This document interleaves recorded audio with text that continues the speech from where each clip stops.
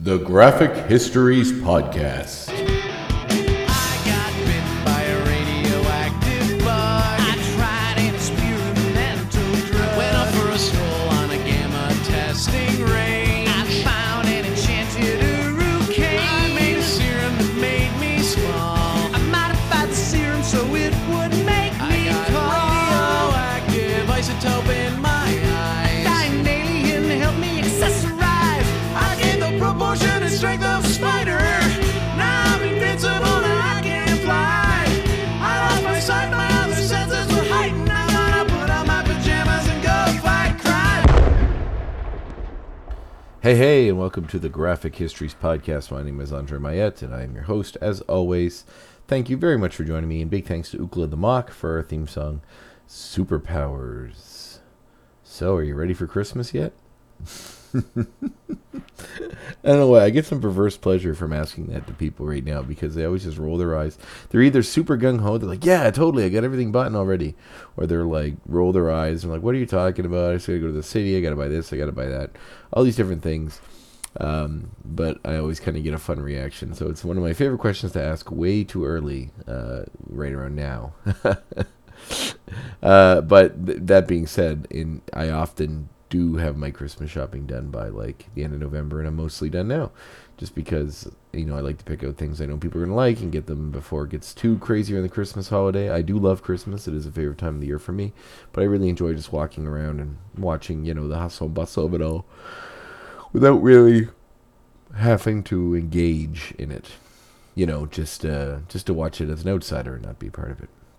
So how are you, dear listener? I hope you are having a wonderful week. My wife and I decided to go in on the 23andMe thing, and my results came back today, or not today, rather, a few days ago, which is pretty interesting.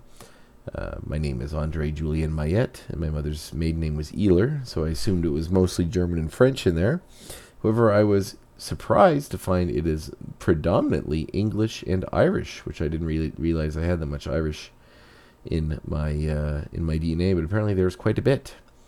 It's like almost 70% Irish and English, like 9% German and French, or maybe it's like 11% German and French, and there's like 7% like Italian, Sardinian, which is kind of an island off the coast of Italy, which I guess it's rare to have Sardinian in your DNA because they didn't travel too far from their island. They were sort of holed up there, which is interesting. A little bit of Native American, like 0.07, nothing to call home about. And Portuguese, I believe, as well, which is something I didn't expect either. So it was kind of neat.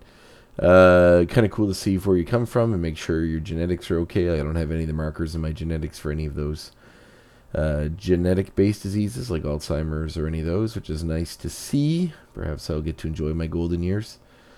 Well, I'm going to live forever, but aside from that, if I'll do it with a clear head, thank God, and aside from an aversion, like a 20% chance of type 2 diabetes, but I live a pretty healthy lifestyle, so I think I'll be able to avoid that. My mother has it, so it is in the genetics. I was kind of worried because my grandfather on mom's side died of heart failure, and my father's father died when he was very young of leukemia. So those are two things I've always been kind of afraid of. They're in my family history. However, it looks like neither of those things have crept into my DNA, so I had to be thankful about that. But it's pretty interesting. If you've ever done one of those, I would suggest it. It's cool to see, the parts of the world you're from. And you might be pleasantly surprised. I know I was. So, today's episode is centering on the Hobgoblin. Mainly Roderick Kingsley, while touching into some of the other people that have worn the mantle over the years. I'm a big Spider-Man fan. I haven't done a lot of Spider-Man characters on this, mostly because I have such a reverence for the character and for the villains that I always want to do them right. But the Hobgoblin is one I've really enjoyed. Ned Leeds was one of the alter egos of the Hobgoblin, and he is a central figure in the new Spider-Man films. Whether they go the route of making him into a villain, I doubt it, but if they do, that'll be something that would be interesting. And you will know the history of his namesake, or one of his namesakes, since the Hobgoblin has worn many mantles, but the initiator being Roderick Kingsley, which we will delve into now. Why not now? Let's do it now. So, without further ado, here is episode number 30, Roderick Kingsley, the Hobgoblin.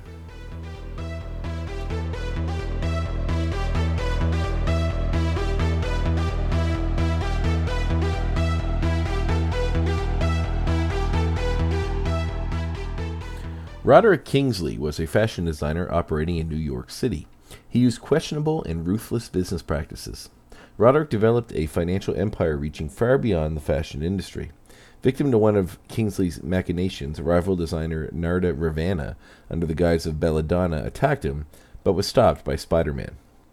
Kingsley acquired the Green Goblin's original suit and equipment from a bank robber being chased by Spider-Man named George Hill. Hill had discovered one of the many hideouts Norman Osborn employed while in the sewers. Kingsley made Hill load a van with the equipment and transfer it from the hideout to another location, then disposed of him, detonating a bomb hidden inside the van. As the Hobgoblin, Roderick went on a blackmail binge meant to cripple his major competitors. Feeling deficient and lacking the physical power to protect himself, Roderick sought out Norman Osborn's original Green Goblin formula.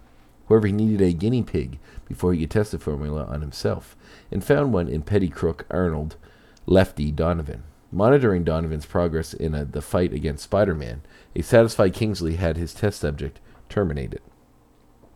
Modifying the formula to avoid the insanity-inducing side effects, Kingsley found that it gave him strength roughly equal to that of Spider-Man's, perhaps surpassing that of the Green Goblin. He battled Spider-Man again, and the Black Cat. After a fight with the web-slinger left everyone assuming he had drowned, Roderick decided the direct criminal approach wasn't for him, brainwashing news reporter Ned Leeds into thinking he was the Hobgoblin.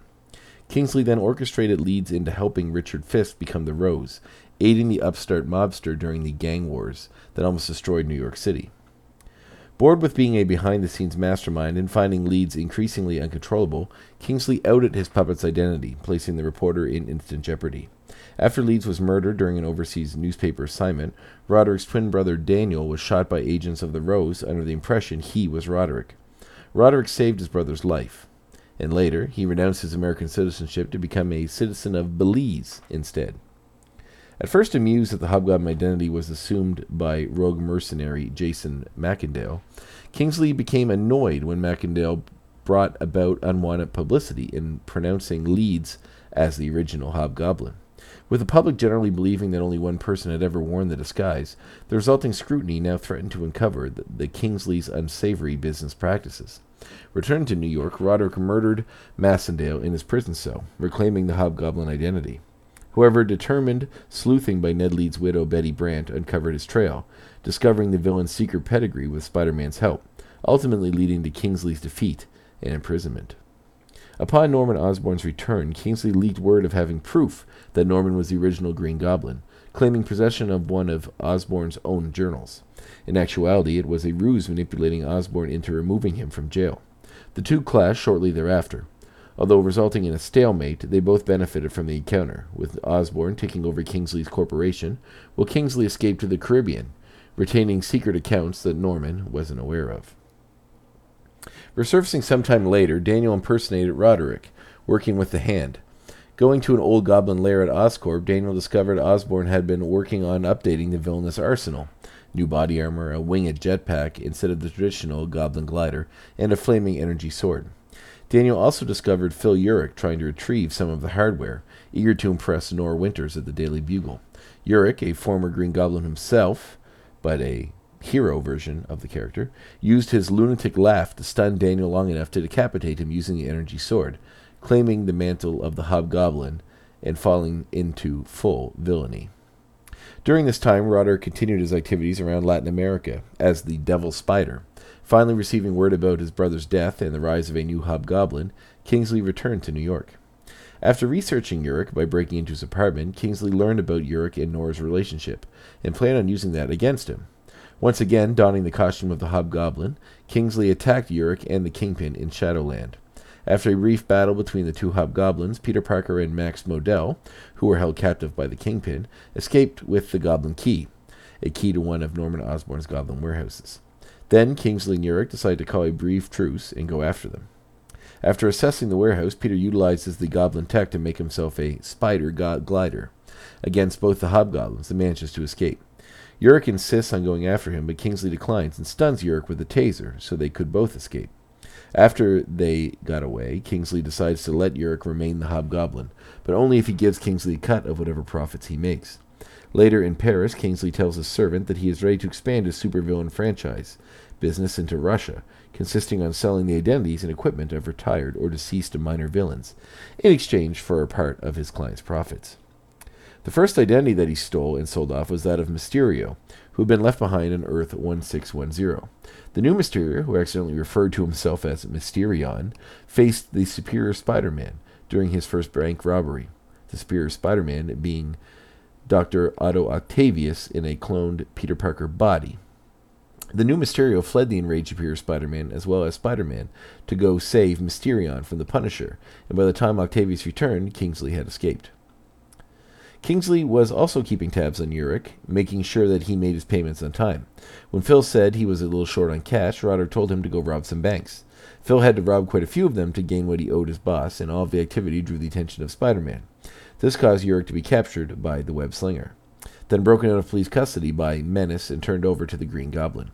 It was found that Kingsley sold the identity of the crime master to a new thug, who ended up defeated by Agent Venom in Spider-Man.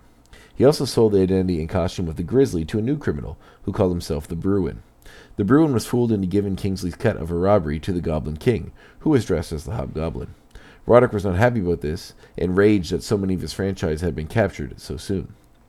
Soon after Bruin, Devil Spider, and Blaze were also out of commission, Kingsley called upon Steeplejack, Tumbler, and Ringer to make extra cash while Spider-Man, who was under the influence of the Venom symbiote, was busy battling the Avengers. These three were quickly beaten by Menace and the new villain allied with the Goblin King, Monster.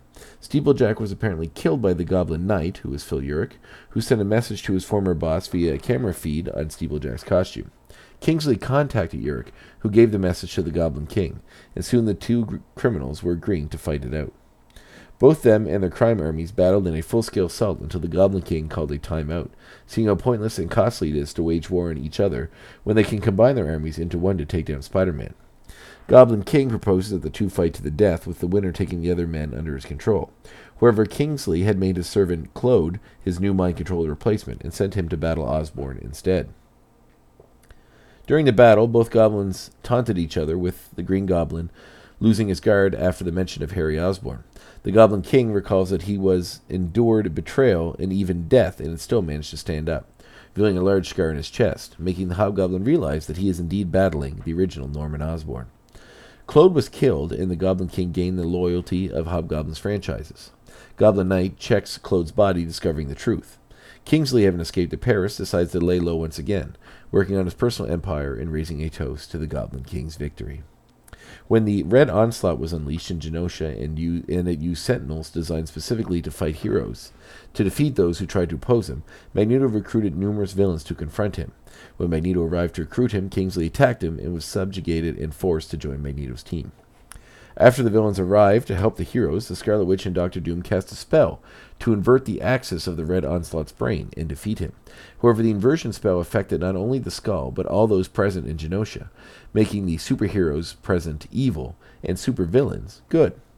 Following his inversion, Kingsley returned to New York and found himself happier with his new outlook. Although still motivated by greed rather than altruism, he reactivated his franchises, this time leasing the personas and costumes of deceased or retired superheroes to ordinary people, but remained a wanted criminal. He also franchised his Hobgoblin persona to various people to perform heroic deeds as the Hobgoblin, and published a comic about them for promotion. He set a three-phase program, including a book and various articles with his brand, and underground speeches named after Ned Leeds for people to make their own franchises in exchange for a share of their profits. During this time, an amnesiac Lily Hollister, who was part of the Goblin Nation, took this program, and Kingsley made her a Queen Cat identity. After Urich, who had become the new Goblin King and led the remnants of the Goblin Nation and had been taking kids hostage, Kingsley personally intended to rescue them as the Hobgoblin. As they battled, one of his franchises, Missile Mate, saved the children. Urich demanded 60% of his profits for not revealing that it wasn't him whom Osborn killed, but he told him to see him in his office if he wanted to talk business before fleeing. After Urich arrived, he eventually attacked him, but Kingsley revealed Queen Cat to him. Phil told her that Kingsley would use her like the villains he abandoned as he battled the Hob heroes, and escaped, leaving the message, "Find me, Lily," but he insisted Urich was playing mind games.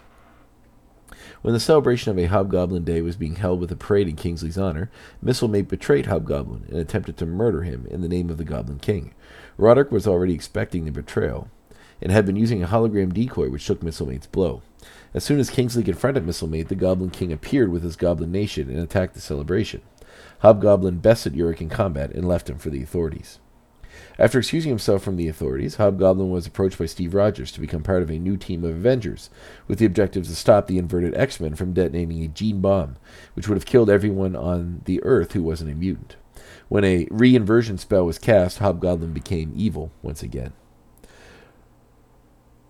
Following his return to his villainous ways, Kingsley reassumed control over his former franchises, where he gathered Beetle, Blizzard, Bruin, Hitman, Ringer, Unicorn, Cutthroat, Diamondback, Mockingbird, and Viper, and apparently the original Porcupine.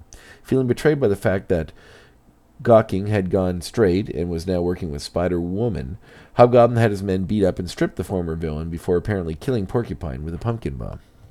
Kingsley tracked down Spider-Woman after she began an all-out attack on his franchises in retaliation.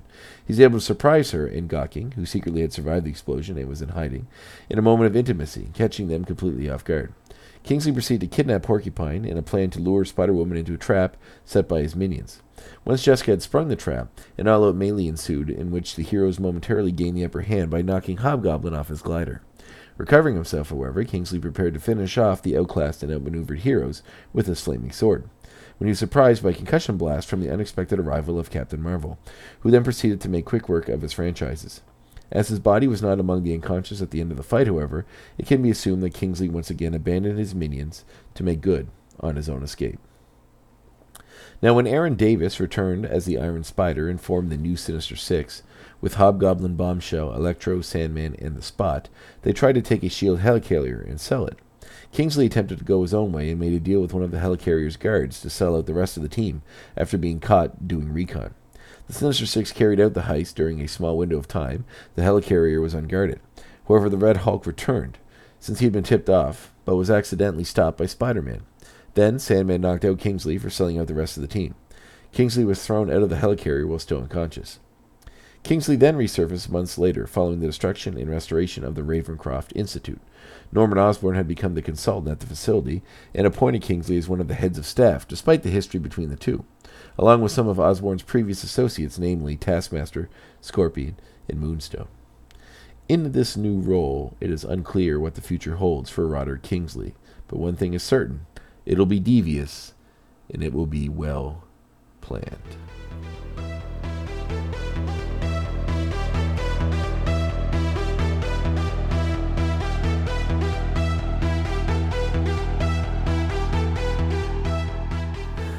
And there it is, the history of Roderick Kingsley, the Hobgoblin, touching in on several of the other people who have held the name Hobgoblin, including the Ned Leeds, as I mentioned earlier. Next week will be return of the featured interview section of this podcast, one of my favorites, and I'm very excited to speak with Tony White, who is an editor on many different comics done locally here, right here in Canada, and has a lot of interesting insight on some of the things that we've done, and worked with some other very cool celebrities that have been involved in the comic world, such as Jay Baruchel, a well-known Canadian actor and someone I'm a big fan of. So I'm excited to talk to Tony next week. I met Tony on the con circuit as he's working on some Captain Canuck comics. He's an editor, I believe, for that book. And he would have long discussions about some of the fun parts of that character and the history of Canadian comics. He's a very interesting conversation. He's a family man with definitely a firm hold on the comic industry, and I'm very excited to talk to him. So next week I'll be talking with Tony White, and I hope you enjoy it.